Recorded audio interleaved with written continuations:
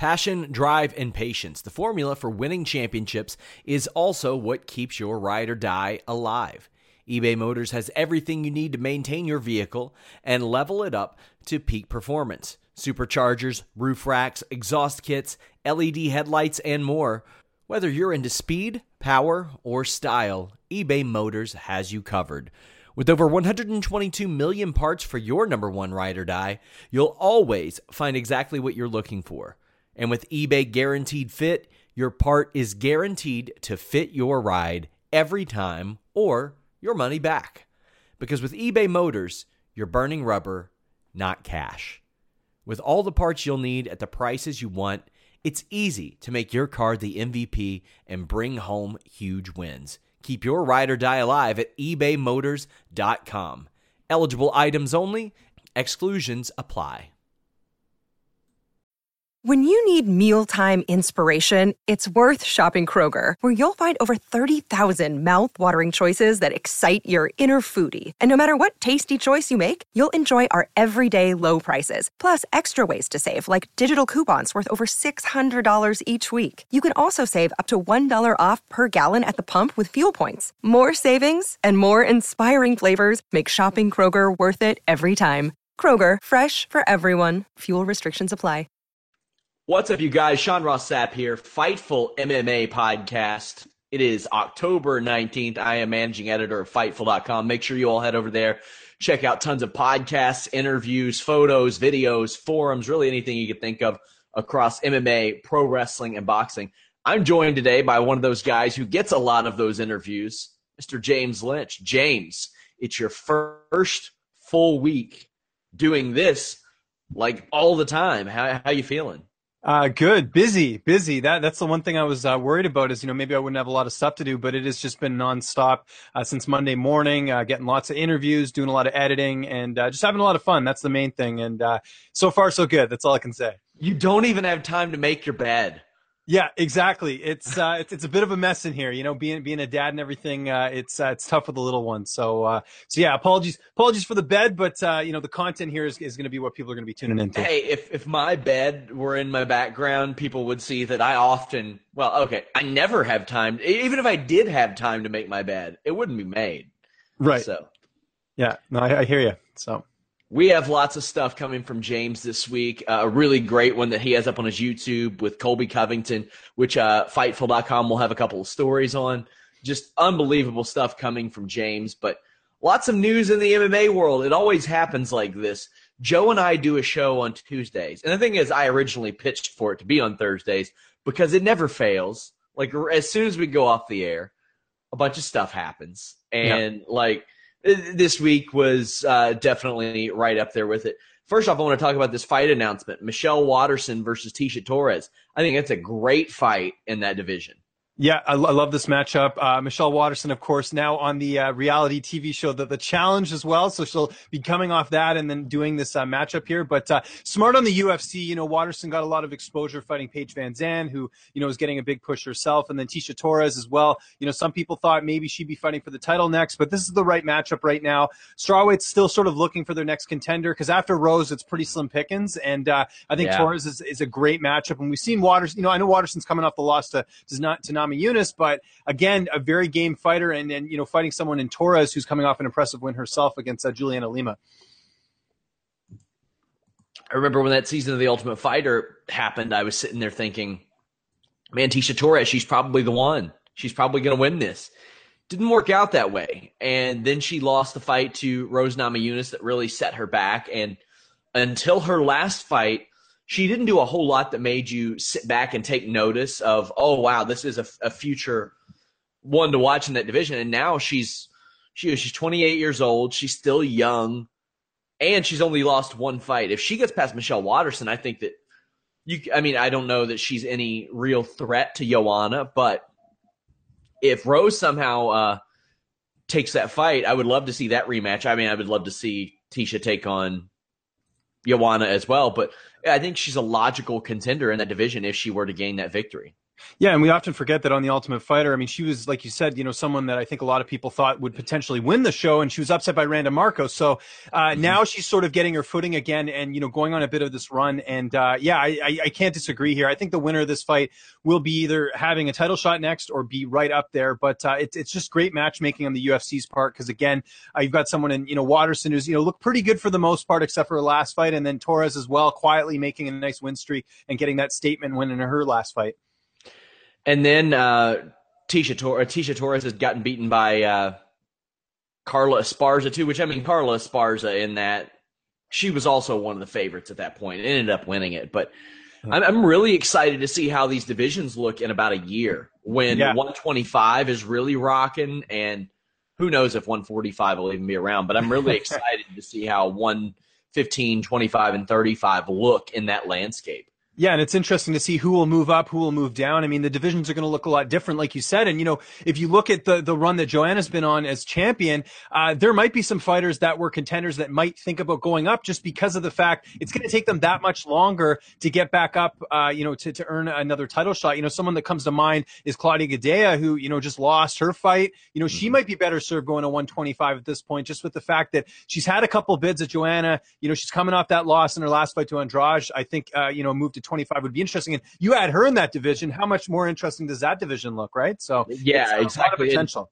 And Joanna has said that she wants to beat Rose Namajunas and then at least defend her title one more time. She wants to go after Ronda Rousey's women's defense record.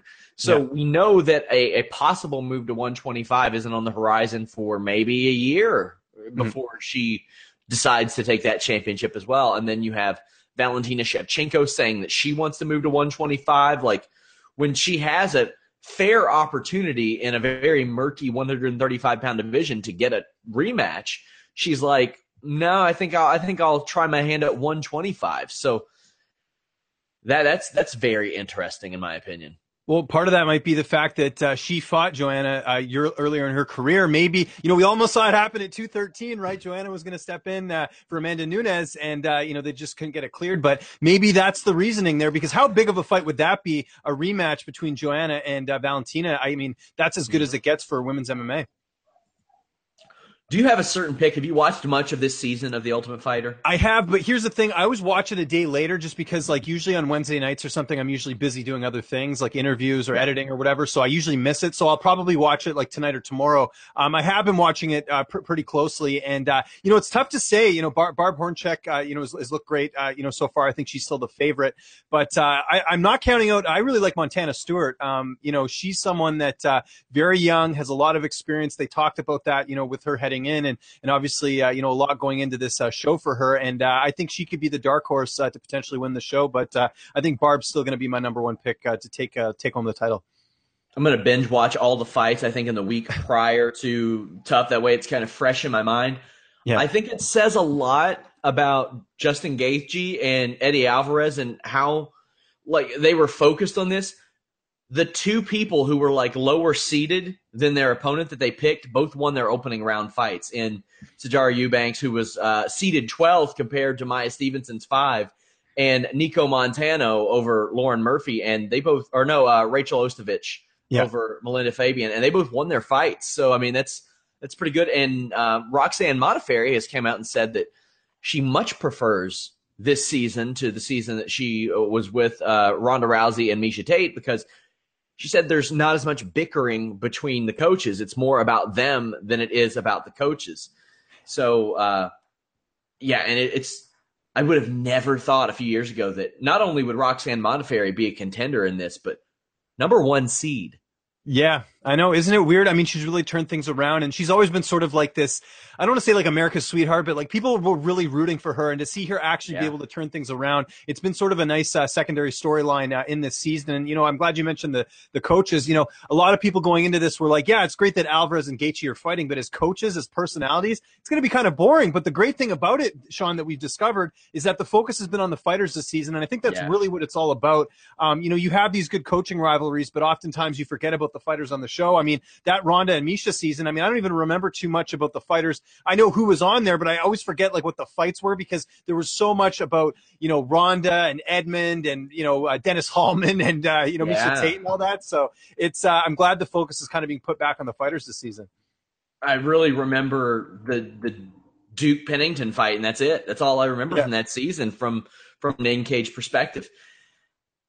Roxanne Modafferi, she, when she got beat out of the UFC, I was thinking she needs to hang it up. It's time to go. I thought, maybe UFC could hold on to her as maybe like a Japanese translator or something, because who wouldn't want to see her in the cage doing that? That would have fit her. She went to Syndicate.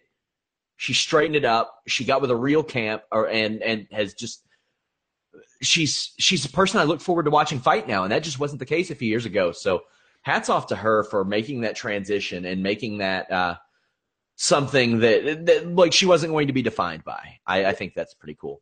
I agree. And the fact that, she's been doing this a long time. And, often when she gets to a big stage like the Ultimate Fighter, her first go around, you think it's probably done. It's probably not going to happen. But I mean, she's 35 years old. She made her debut in 2003. I mean, the fact that she's been able to still, get better and better throughout his career is pretty remarkable. And again, a nice storyline that's sort of been added on this season.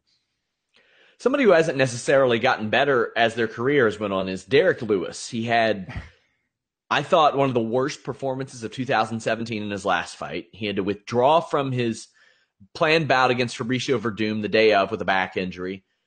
Now Diamond Dallas Page is stepping up and offering kind of his services to Derek Lewis. Diamond Dallas Page has helped wrestlers who had kind of fallen off, and Jake the Snake Roberts, Scott Hall, Chris Jericho credits it as the reason, as the DDP's yoga program, as the reason he's able to be in the ring at 46, 47 years old.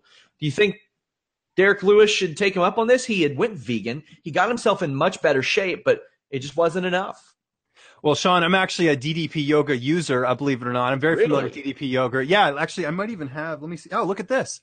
DDP yoga right here. I got the DDP. Oh, nice. So I wasn't even just saying this to, suck up to your audience or whatever. But no, I use it, and I've been following I found the Diamond Dallas Page thing very inspirational as well. And to answer your question, absolutely. I think what Dallas has done with a lot of wrestlers, with a lot of people who have, struggled to stay on track with a lot of discipline, I think that's really what they teach, is just sort of the nutrition and the discipline and all that. I think it would be great if Derek can have an open mind to it. He seems like kind of a guy who might not be too privy to doing something like this, but by all means, if it's going to help him get in better shape and to really sort of hone in on the skills that he does have, we could see a turnaround in Derek Lewis's career. I've told this story before, but after I trained pretty hard at MMA. I wanted to make a go of it, and I ended up with 2 bulging discs in my neck that pressed down the nerve that ran down my right arm. And there was a pretty long period where it wasn't comfortable to do anything. I couldn't stand up straight. I couldn't feel my right arm. I did DDP yoga. It got me back on the mats. I'll never be able to consistently because of all the injuries I've accrued, but it allowed me to do pro wrestling. It allowed me to do a lot of things. It allowed me to live comfortably. And I think for a guy like Derek Lewis, who does seem like he's not always – did you see the video on Embedded of him trying to talk his nutritionist? Yes. Into letting him eat at McDonald's? That was funny, but you can tell it reflected him. Yeah, it's true. And we don't talk about this often, but, food is an addiction. I mean, if you look at sort of, especially fast food and everything, for some people, it's as tough to put down as it is, for people who are, tied on drugs. There's a chemical in there that, makes you want to eat something good. And, for these athletes, they got to eat, as clean as they can to be in tip top shape. And if you're eating this stuff, it's going to really deteriorate your body. So, for someone like Lewis, I think the mindset isn't there yet. He needs someone to really step in and say, look, this is where your career's at. This is where your career could go if you just make a couple changes and really sort of focus on things and, work on the diet, work on the flexibility. Because we've seen a lot of fighters, do the yoga thing and also, go on the diet thing really hard. And we've seen a lot of success. I know George St. Pierre, for example, he's doing a lot of the gymnastics and yoga and all that. And we've seen his flexibility sort of help him in his fight career. So maybe the same sort of thing could happen for Lewis. I know Tito Ortiz used it for a little bit. He's had a ton of neck issues. When you get those neck issues and back issues, they don't generally go away. You gotta, it's a maintenance thing. If you don't do your maintenance, they just come back and come back and come back. Yeah, it's tough. I have a shoulder injury right now that I've been dealing with for about a year now, and probably going to need surgery next year. So I'm just kind of working around it. But it's so, your body, you got to appreciate it, because if anything sort of happens, it really does impact certain things. I can do most things that I want to do, but I am limited in certain areas as far as what I can do with my shoulder. So I feel for those who are suffering with injuries. I want your take on this Chris Cyborg Holly Holm thing. Oh, geez. Chris Cyborg, I don't know who runs her social media in particular. I saw Jeremy Botter saying it's the same guy who runs like Jake Shields and stuff, because they post the MMA imports links. But there's a possibility that I know they pay to have their links placed, and hey, that's a part of business. But I don't know if that's the person that runs everything. But whoever does it, is always, regardless of situation, painting Chris Cyborg as a victim. Right. They would find a way to link to the Lena Landsberg fight and act like Chris Cyborg was victimized in that fight somehow. That's the unique skill of her social media person. And on her Twitter, whether it was her or that person, said that they wanted Holly Holm tested as often as she is. Holly Holm's been tested more. But what do you make of all this? It's just a disaster. I mean, really, your social media person is supposed to help out your career, not hinder it. And that's all. I forget the guy's last name, but his first name's Ray. It's her boyfriend who's the one who's doing the social media posts. And and then poor Chris, she has to go and do a video after to explain what it is that her boyfriend meant. I mean, here's the thing, Sean. Chris Cyborg's picking a fight that she shouldn't be picking. You don't try and paint Holly Holm in this bad light with steroids, especially coming from someone who did test positive for steroids. Not necessarily twice. What happened. Yeah, twice exactly. In Strikeforce, and then obviously what happened with her delayed, featherweight fight. But it's one of those things where I don't get. We want fighters to sort of build storylines and have, people buy into certain fights, but I don't think it's needed in this case. First off, Holly Holm defeated Ronda Rousey. That in itself, people know who Holly Holm is. You don't need to try and sell us on this fight. I think I've mentioned this to you before. Chris Cyborg and Holly Holm is probably the biggest fight you can make right now in women's MMA from a name value standpoint. Yeah. And why are you poking the bear? It just seems like the idea was to try and build up even more hype for it, but it's actually taken it about 5 or 6 steps back. And Chris Cyborg, again, just not looking great in the situation. And I believe it's the person, I believe it's this Ray character, her boyfriend, who's just making everything worse and should just sort of stay off the social media for now. There are a couple situations where I think some of these fighters don't understand that what they're doing is hurting the promotion. Like Michael Bisping going out there saying GSP's on steroids all the time. I'm like, man, that's not a good look. Mm-hmm. That's a terrible, terrible look. I hate that that's what it always turns to. Like even Ferguson on Kevin Lee. I don't know Kevin Lee's history. I know he's never popped. I know Chris Cyborg has twice. And she got that retroactive TUE, which a little sketchy, a little odd. Yeah. But it seems like this stuff happens with her all the time. All the time. She's like, well, if they're testing me at 5 a.m., they should be testing you at 5 a.m.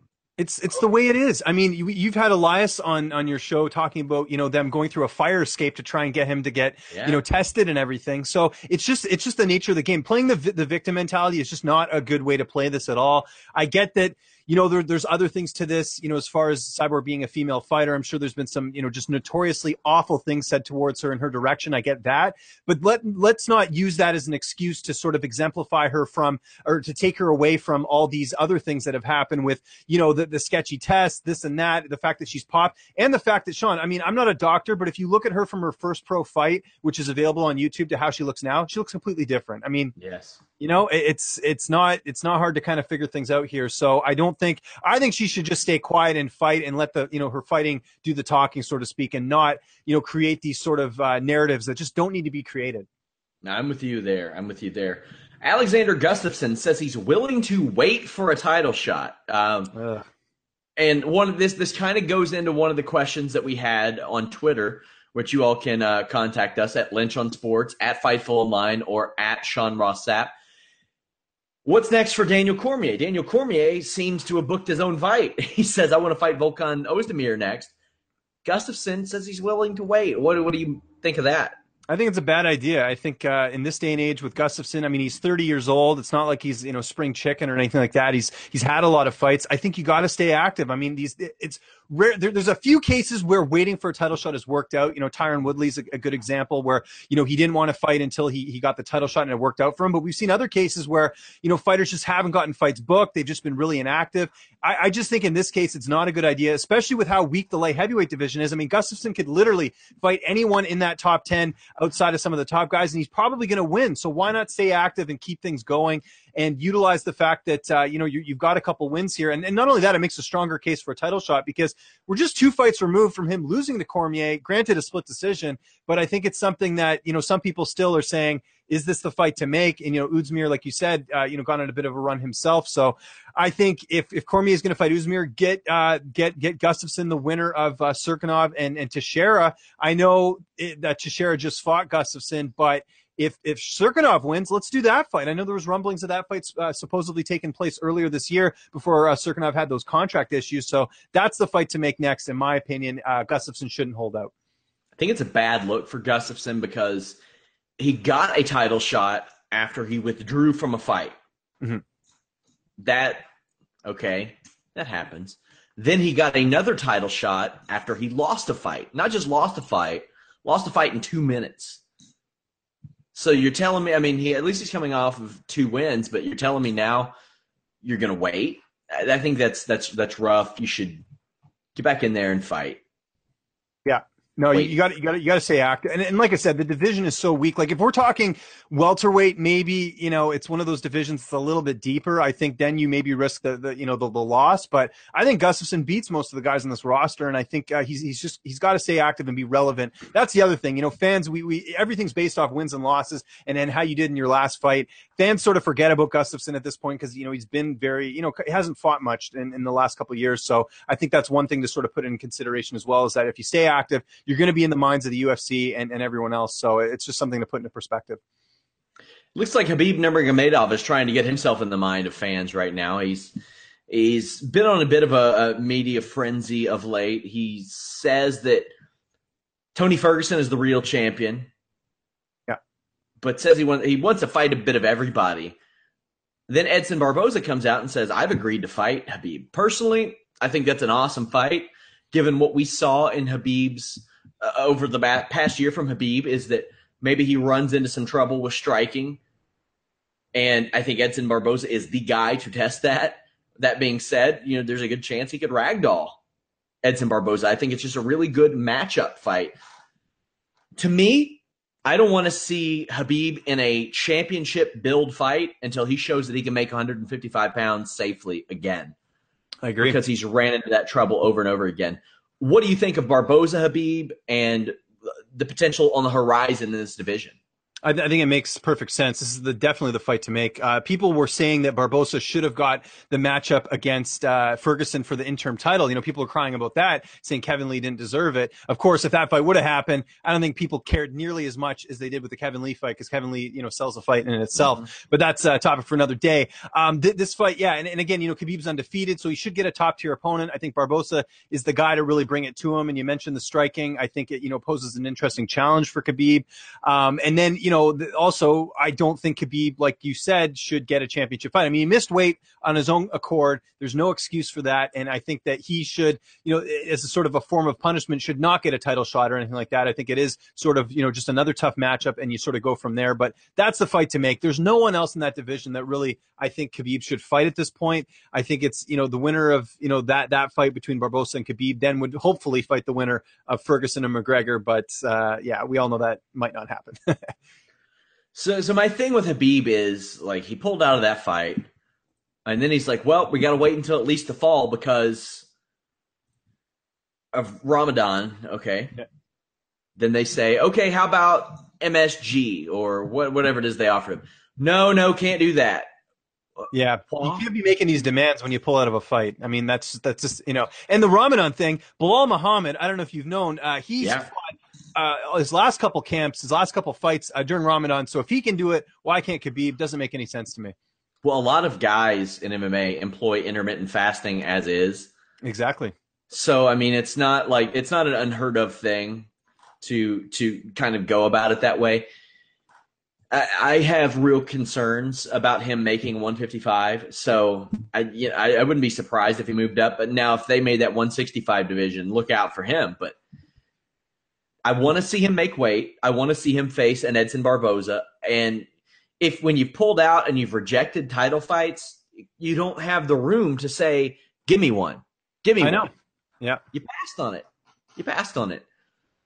Yeah. It's one of those things where, if you miss weight, if you pull out of a fight, I mean, that's not the time to start making demands after, something like that happens. And, a lot of times when Khabib tweets, I'm not sure it's him. It might be his manager, doing sort of that strategy of, trying to get, because I think we had RDA, this week say that he wanted an interim title fight. I think that was more his manager trying to create some buzz as well. Same manager, I might like to add. So, I mean, these are things we have to take into consideration. But yeah, Khabib should not be demanding anything at this point. He should be lucky he's even getting a fight with Barboza because the cardinal sin in MMA is, missing weight and pulling out of a fight, especially a fight that was as big as that with Tony Ferguson. Speaking of that lightweight division, we have Paul Felder, who's won 4 of his last 5, booked against Al Iaquinta. On any given week, you don't know if Al Iaquinta is ever going to fight again. It's just the unfortunate way it is. But he is a great fighter. That's going to be on UFC 218 in Detroit. It's good to see this division moving a little bit because, like I said on previous shows, it came to a standstill during that year that Conor McGregor was gone. Not just him. Nobody was fighting. And when they did fight, you had fights go to like no contests and draws and stuff like that. So we're finally getting the wheels moving. Yeah, they need new contenders. We talked about this last time, and this is exactly the type of fight you need to do. Felder gaining a lot of notoriety now with his commentary work, so he's sort of, becoming this fan favorite, and of course his fight style as well is very fan appealing. So, he wins this fight. That's going to be a big win for him. Iaquinta, he's kind of the anti-UFC guy. He talks about how much he doesn't like his pay, but then he takes these fights. So he's sort of like this renegade, like underground sort of guy that everyone likes as well, and he does the realty thing as well. So that's kind of a side story as well. But they need to create new contenders. With Alvarez and Gaethje on The Ultimate Fighter, things are at a standstill there. You've got Pettis and Poirier coming up, which I guess will sort of bring another contender as well. But it's sort of gone through a bit of an influx. Some of the guys that you would see a couple of years ago just aren't in that division. Guys have moved down. Guys have moved up. It's not what it used to be, and now we need to create these new contenders. So after this McGregor thing gets sorted out, if it does get sorted out, you need guys waiting in the wings, and these type of fights will certainly lead to that. Vitor Belfort announced on Instagram that he will be facing Uriah Hall in January. Now, as people of this show and website will know, Nikita Krylov fan sent me a text this morning, and he said this is either going to be the most exciting fight of all time or a 3-round staring contest. Yeah. It's true. I mean, you don't know what's going to happen in this one. Hall coming off, one of the best comeback victories this year, maybe not, maybe of all time as well. Just the win over Jocko. So he's sort of getting back, in the swing of things. And Belfort, he won a fight against Nate Marquardt that I don't think he won. I think a lot of people felt like he didn't win. So he has a bit to prove. But the hope here is that if you look at this on paper and you look at some of their past performances, this should produce a knockout, should produce a highlight reel knockout. But at the same time, Uriah Hall's had some pretty boring fights as well. Belfort, the last fight against Marquardt, not a great fight, and one that I don't think he won. So the hope is that we see an early finish, but there is that possibility of it going. This is the story of the one. As a maintenance engineer, he hears things differently. To the untrained ear, everything on his shop floor might sound fine, but he can hear gears grinding or a belt slipping. So he steps in to fix the problem at hand before it gets out of hand. And he knows Grainger's got the right product he needs to get the job done, which is music to his ears. Call, click Grainger.com, or just stop by. Grainger, for the ones who get it done. When you need mealtime inspiration, it's worth shopping Kroger, where you'll find over 30,000 mouth-watering choices that excite your inner foodie. And no matter what tasty choice you make, you'll enjoy our everyday low prices, plus extra ways to save, like digital coupons worth over $600 each week. You can also save up to $1 off per gallon at the pump with fuel points. More savings and more inspiring flavors make shopping Kroger worth it every time. Kroger, fresh for everyone. Fuel restrictions apply. the distance and being a bit of a snoozer. But either way, a fight for both fighters to kind of reinvent themselves. Hall getting the win was nice, but he's a guy who had a lot of hype, and he's really just been very disappointing, to say the least, in his career. So he needs this sort of signature win on his resume. And for Belfort, it's about staying relevant. And if he beats Uriah Hall, he's certainly going to be somewhat relevant in that division. I still believe that Uriah Hall can put the lights out of like 98% of that division when he pulls the trigger. It's just a matter of pulling the trigger. And I've never seen, well, Anderson Silva is perhaps as much of a case of that as he is, because we always saw what Anderson Silva was capable of when he did it, but he started to rely on that counter style. With Uriah Hall, he just straight up said he's scared when he goes into the cage. He's almost fearful. But whenever he just flips the switch, lights go out. Yeah. Or on, to use that pun. But he doesn't win. Like, he hasn't been winning decisions in like the last 3.5 years. Like, he's been knocking people out or getting knocked out, and then Robert Whitaker took him to school. But if you look at that Whitaker fight as well, that was a case where Whitaker was the aggressor, and I think that took Hall out of his game. And we've seen that a couple times where, you look at the John Howard fight, for example, when he fought Hall, a fight that Howard shouldn't have won. And Hall, very disappointing in that one. But that's one where Howard got in his face and really sort of neutralized the weapons of Hall. So, it is a confidence thing. It's also, about sort of setting the pace as well. And I think Hall should be able to, if we're picking a winner right here, right now, I think Hall should win by knockout if he's, able to sort of get out of his own way. But part of it too is he's sort of the victim of his own success. Dana White hyped him up so much on The Ultimate Fighter after that highlight reel win over Adam Sicilia, and now it's just he just hasn't lived up to the next Anderson Silva or whatever it is they called him hype. So it's one of those things. I think if he didn't have that, maybe he's a different fighter. But I think part of it too is just the style matchups, and this is one that should favor him in my opinion. I look at his career arc, and after that Musashi win, had he done the things like he should have beaten Gastelum, he should have beaten John Howard, he should have beaten Natal. Yeah, he should have won those 3 fights. And had he won those, coming off of a win over Gegard Musashi, he probably should have gotten a title shot off of that, because that would have been like 7 or 8 wins in a row, which by then he would have probably been facing talent of Musashi's level prior. He would have been fighting Natal and Ron Stallings and guys like that. But it's just weird, man. Like, I know that if you put him in there with Chris Weidman, I don't know that Chris Weidman doesn't get knocked out. It just depends on any certain day. Also, I don't know that Chris Weidman doesn't drag Uriah Hall to the ground and pummel his face. I don't know that Weidman doesn't turn out Uriah Hall's lights. Also, I don't know that Uriah Hall stands on the outside and stares at him for 15 minutes. Like, that's Uriah Hall. Well, you mentioned the mental thing. I think that's definitely something that plays into a lot of his fights. We even saw with the media. Do you remember last year, Mike Bond from Junkie did an interview with Hall, and he was just really short with him, and it just was kind of a bizarre interview.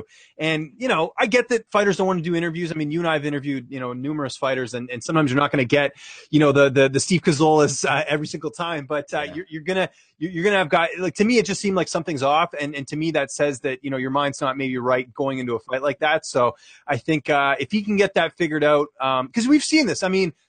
Using a Canadian example here, David Loiseau. Everyone for years was raving about how great David Loiseau was in the gym, and he had some success in the UFC, got a title shot against Rich Franklin. But there were times when there were fights he should have won and he didn't, because his head was getting in his own way. And it kind of looks like a similar situation here to Hall, where there's fights he should win, but again, just mentally he's not there, and hopefully he figures that out, because I think he is talented. It's just a matter of putting it all together.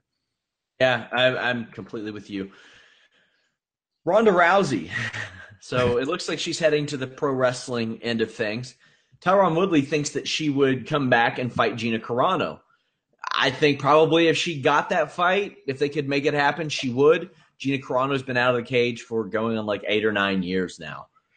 Do you think Ronda Rousey would come back, and what do you think the possibility of UFC putting this together are? I think the UFC would put this together very much so with the name value alone, and I think they're sort of taking notes here and there of what Bellator's been doing with some of their matchups. And this, sorry to cut you off, but Dana White did say in a recent interview that he would put together Steven Seagal versus George Foreman too. So, that's true. That's true. I'm yes. sure he would. Yeah, no, of course. And we've seen the entertainment, value of this. It's the same reason why Paige Van Zandt and Sage Northcutt get pushed over other fighters. There is that entertainment value that's sort of added to the way fights are getting matched up. Yeah, absolutely. And does Ronda take it? I mean, if the price is right, I think, I've always sort of said this. I know I don't know Ronda that well, but I do know that as someone who's an Olympic athlete and someone who's, been competitive her whole career, I'm sure she doesn't like the way her career has sort of gone with those last 2 fights in the UFC. And, I know she hasn't officially retired, even though it kind of looks that way. But I think if she could fight Gina Carano, especially with the fact that if we're looking at this on paper, Ronda should be better, credentials wise. I don't think she'd be, she'd have the size disadvantage going into that one. But yeah, she might come back for that one. If I had to put money on it, I'd probably say it would happen. We have a couple of events this weekend. Bellator 185, which got hit hard. Mm-hmm. This was an awesome-looking card. It was set to have Musashi Shlemenko on top, which is still there, supported by the Heather Hardy and Neiman Gracie fights, but it lost Phil Davis and King Mo. Who was fighting? No, it was McGeary and King Mo. McGeary and King Mo, and then Rickles and Brennan Ward. Rickles and Brennan Ward, and that losing Rickles and Brennan Ward was really just the dagger, just the knife. Because when I looked at that 5-fight card, and I was like, man, that's a good, solid show. And I thought that was going to set the tone for almost the fall season. Man, it lost a lot. I'm still going to watch it, but I'm probably not tuning into that card until an hour and a half before it ends.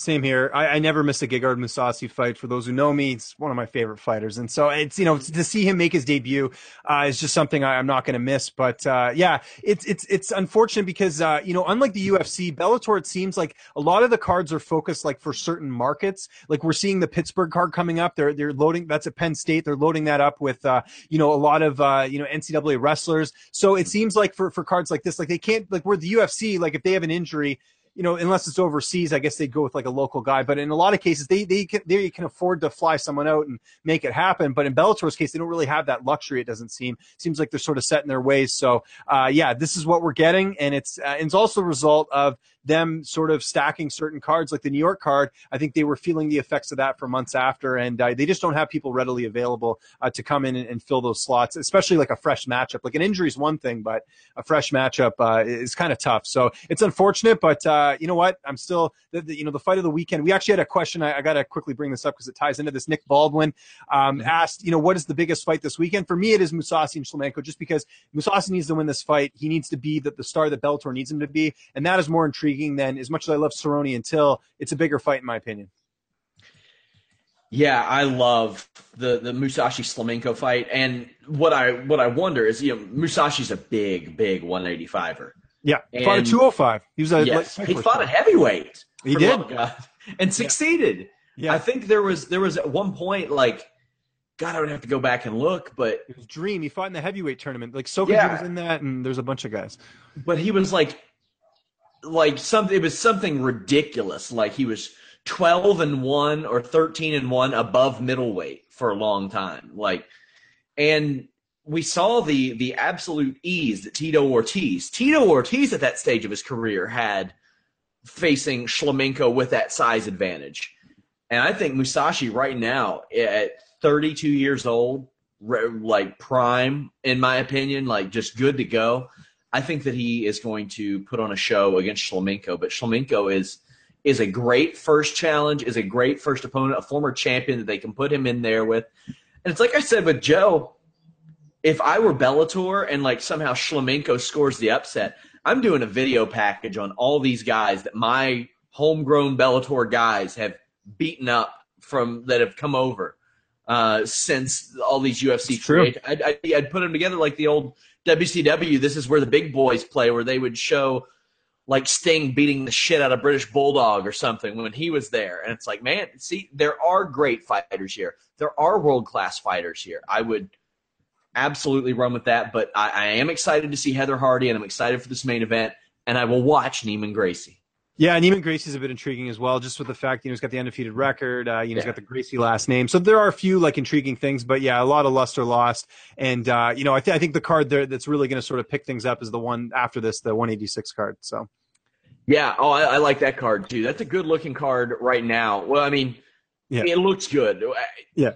As it plays out, maybe it won't be. It depends, but I've liked the way that, like, the Ed Roos and the Tyrell Fortunes and guys like that they've signed, and Aaron Pico, with like no MMA experience, show up and finish dudes. And I'm like, what? Like this is pretty awesome. But that show has Zach Freeman versus Syed Awad. Great fight. Brilliant matchmaking. Brilliant matchmaking to take a guy who was somewhat experienced in Freeman, who scored a win, which, you know, when I saw them book Aaron Pico against him, I was like, that's ill-advised. Why would you, like, he's way too experienced. But Syed Awad's a guy who's been around in Bellator forever, and you can put Zach in there with, and it's not too much, but it's not too little. Yeah, and has a similar story too, because Awad, if you remember, knocked out Will Brooks, and Will Brooks was the hot prospect at the time. So they're kind of, you know, in some ways, I know Awad's, you know, had a bunch of fights since then, but it's kind of an interesting matchup from that perspective. You have the women's flyweight title fight. You have the light heavyweight title fight, Bader versus Vassell. Phil Davis is on the card. Ed Ruth is on the card. I'm really looking forward to that one. That's not going to be one that I tune into 80, 90 minutes before it ends, but hopefully also Logan Storley.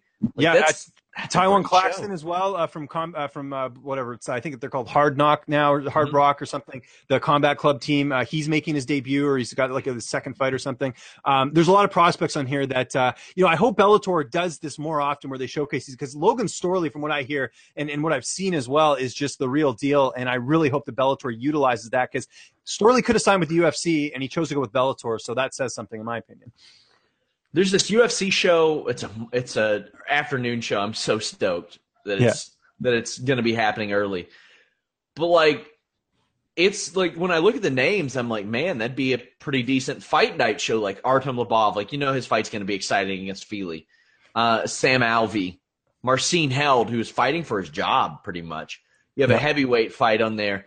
Aspen Ladd, Jan Blachowicz, and then Carolina, Darren Till versus Donald Cerrone. But there's no buzz for this show, but I think in execution, this could be like, you could have a lot of finishes, have a lot of exciting fights on this show. Yeah, and again, these cards are mainly just to showcase the talent that the UFC has sort of overseas and give sort of a glimpse of what the future can look like. You know, I don't have an issue with cards like this, because to me, it's just, if you're from there, it's a big deal, because you get to see sort of some of the, you know, the European talent. And so, you know, usually those are the cards that end up being pretty good. It's the ones that, you know, maybe look good on paper that sometimes don't produce those results that you want. So really, the fact that there is low expectations probably means that something good's going to happen out of this card. Really looking forward to the Ladd versus Landsberg fight. I think that's a good one. Sam Alvey, who you spoke to for Fightful.com, taking that fight on short notice.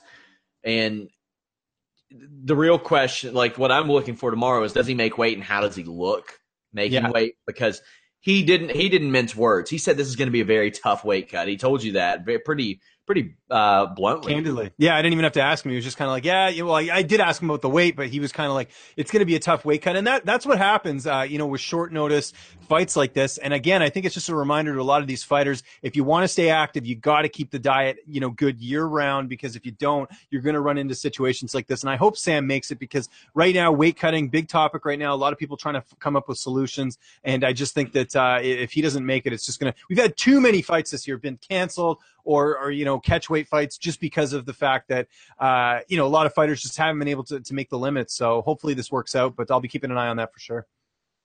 And while I said this doesn't have a ton of buzz, it does have some storylines to it, like especially a couple of guys that I think could be fighting for their jobs. Marcin Held, Warlley Alves. And these are two guys, just really big, promising prospects as recently as, a year and a half ago. Warlley Alves won the Ultimate Fighter Brazil 3. Then he ran into the train derailer himself, Brian Barberena, who just doesn't care about any promotional. Like, he's just there to beat guys. This is a guy who beat Colby Covington, choked him out in 90 seconds. That's right. And like I said, ran into Barberena, ran into Kamaru Usman. I think he will have a little bit of a longer leash than others. He's still 26. I think UFC knows that. So he'll be facing his third straight loss if he does end up losing in short notice fashion. But that couldn't look good if he did lose to an opponent that was given like a week and a half to prepare. Yeah, no, these fights are important. I mean, the UFC sets these fights up for certain reasons. They want to get guys to show that they really belong here, and you really got to persevere and come through. So hopefully, he gets back in the win column on this fight, because, it would be unfortunate. Andre Fili versus Artem Lobov. That's going to be fun. Love that fight. Love that fight. Yeah. What a great matchmaking there. You know, Fili coming off the loss to Calvin Kattar. A lot of people thought he was going to beat Kattar. Kattar came out and said, no, I'm going to beat you. And Lobov, of course, the most popular guy just for the fact that he's McGregor's teammate. I mean, it's amazing. Anytime anyone mentions Artem Lobov, you just look at the hits on YouTube. It's insane how many people love this guy. And he had a good fight with Cub Swanson. I mean, Lobov always brings it. I think this is one of those fights where both guys have a lot to prove. People saying, you know, Lobov, the reason his record's like this is because he'll fight anyone at any time. And, well, if that's the case, you got a fighter in Fili who's had sort of an up-and-down career. You know, prove it. If you beat an Andre Fili, you belong in that division. And if you don't, then, maybe we got to question some things. Andre Fili's the type of guy I don't see losing like 3 fights in a row. He'll always find a way to sneak a win in there. Jan Blachowicz did, and that's pretty much kept him afloat, but he's lost 4 of his last 5, and he's facing Devin Clark. That is a tall task because Devin Clark has looked real good since moving back up to light heavyweight. He won the RFA light heavyweight title, then debuted in the UFC at middleweight, decided to go back and has beat Stansberry and Collier, and now could really put his stamp on this division by winning.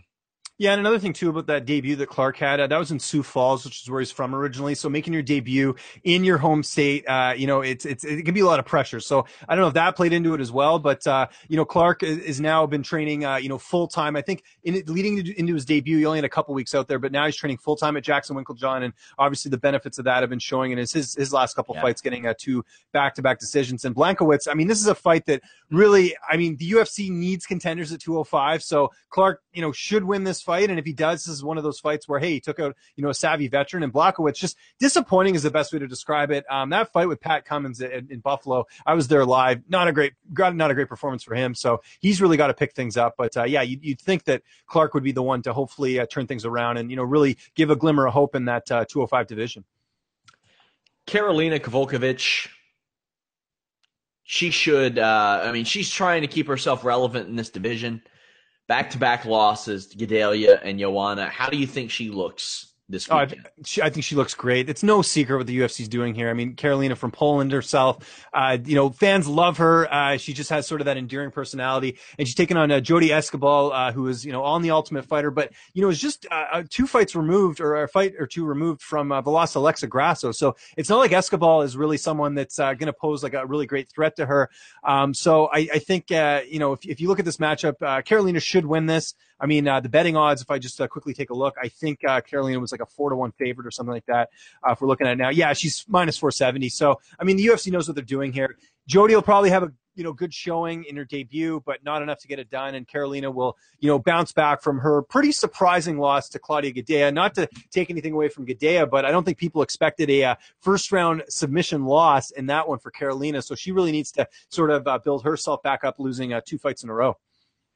I have a real problem with one of the bookings on this show. Let's hear it. Anthony Hamilton.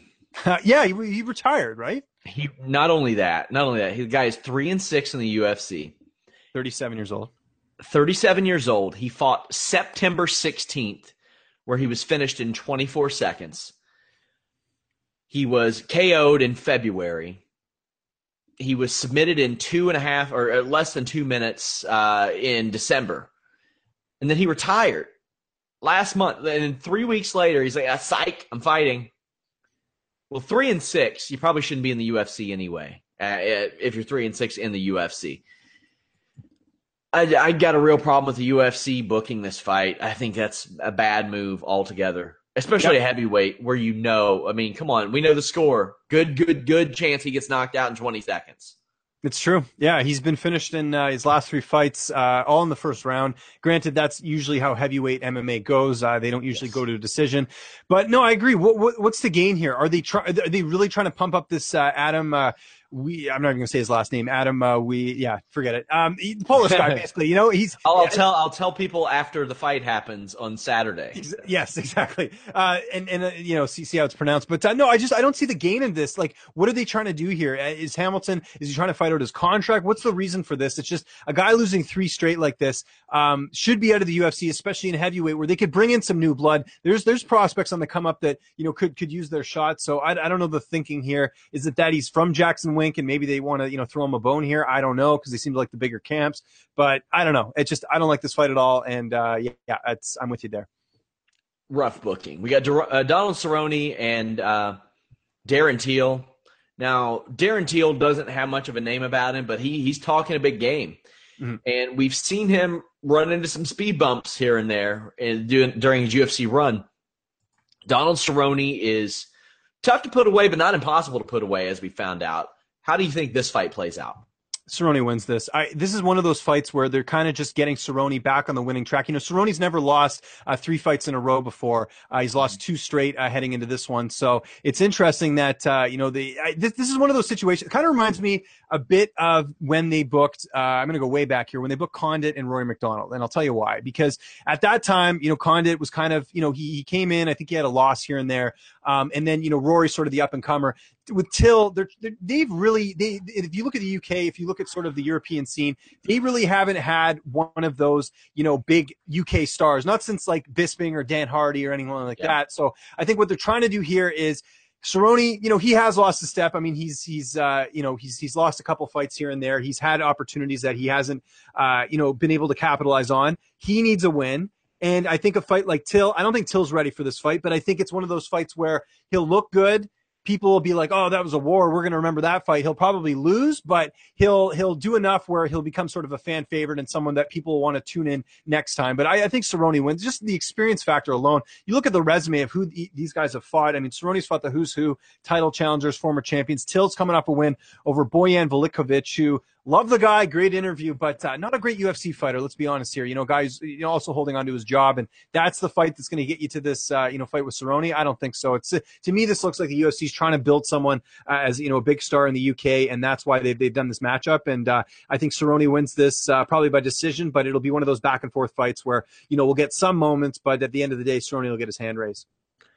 I worry that if Cerrone loses this, that he'll go down that Matt Brown path where it's just like 5 or 6 straight losses, and he's got the ability, but it's hard for him to unlock it type of thing. And Darren Till, if he won, worse things could happen than them having a guy to maybe build around in that regard, because he is willing to talk it. But man, when sometimes when he says these things, I get the feeling he's trying to convince himself instead of us. Mm-hmm. Like that he's there and that he's ready, because I'll hear him talk about how hard he hits. And I'm like, man, you haven't finished your last 2 guys, and those are the type of guys that you would have finished if you hit that hard. Now, I'm sure if he hit me, I would think that he hit pretty damn hard, but that remains. That's not the point. Donald Cerrone is a guy that UFC, I think, wants to succeed. He's getting up there. He's 34. But he said he wants to fight like 10 more times. So yeah. So I think, it's possible. Yeah, I was going to say that. I think the UFC just has a hard time marketing anyone outside. They have a hard time marketing fighters in general. I think we've seen in a lot of cases that the biggest stars are the ones who are self promoters, and this is their way of sort of giving Till an opportunity here. If Till wins, it's good for the UFC as well, because this guy just beat Cowboy Cerrone, and now, the next, card they have, overseas, they're going to book him there. It's kind of like what they're doing with Marcin Tybura. He had a fight against Mark Hunt. That was a fight for him where, if he beats Mark Hunt, then he's this next big thing. So it's sort of the same sort of booking here, I think, in terms of hoping that Till pans out. And if Cerrone wins, then, hey, he's back on track and we can start booking some fun fights for him. But I'm not ready to write off Cerrone just yet, because you look at his last couple of opponents, Robbie Lawler, Masvidal, Matt Brown's always tough, Rick Story. He finished Cote, which I think was the first guy to do that in that division. So, I mean, for me, I think Cerrone is just, going to be too experienced in this one. But you never know. Anything can happen in MMA, as we've seen. When you talk about how they don't market in the UK, a lot of times I think they go with the hot hand. And right now it's in America, like Stipe, Daniel Cormier, Woodley, Holloway, Garbrandt. But they do have Bisping and Conor that they can kind of just open that up to, and hopefully they do. I want to see MMA. A few years ago, it seemed like they were running Brazil every month. Like it seemed true. like, and as we've talked about before, Canada. What is there anything else you're looking forward to out of this weekend in MMA? Just those two cards, really. I think a lot of us are sort of, I know, it hasn't gotten too much hype, but I think, to be honest, the Bisping GSP thing is just sort of slowly taking over the narrative. And, I was at the press conference last week. It was really cool to, I know some people didn't like it, but, Bisping selling the fight and St. Pierre's just kind of taking it. And I like that. I wasn't a fan of this matchup. I will watch it, obviously, but I think that's slowly sort of taking things over. And you forget how stacked that card is. And I think that's sort of what people are looking forward to, because next week's card is Machida and Brunson, which I've heard nothing about. So I think all the focus is on November 4th at this point. But some fun fights this weekend. But for me, it's all about Gegard Mousasi. That's what I'll be tuning in for. Let the people know where they can follow you on social media before we go.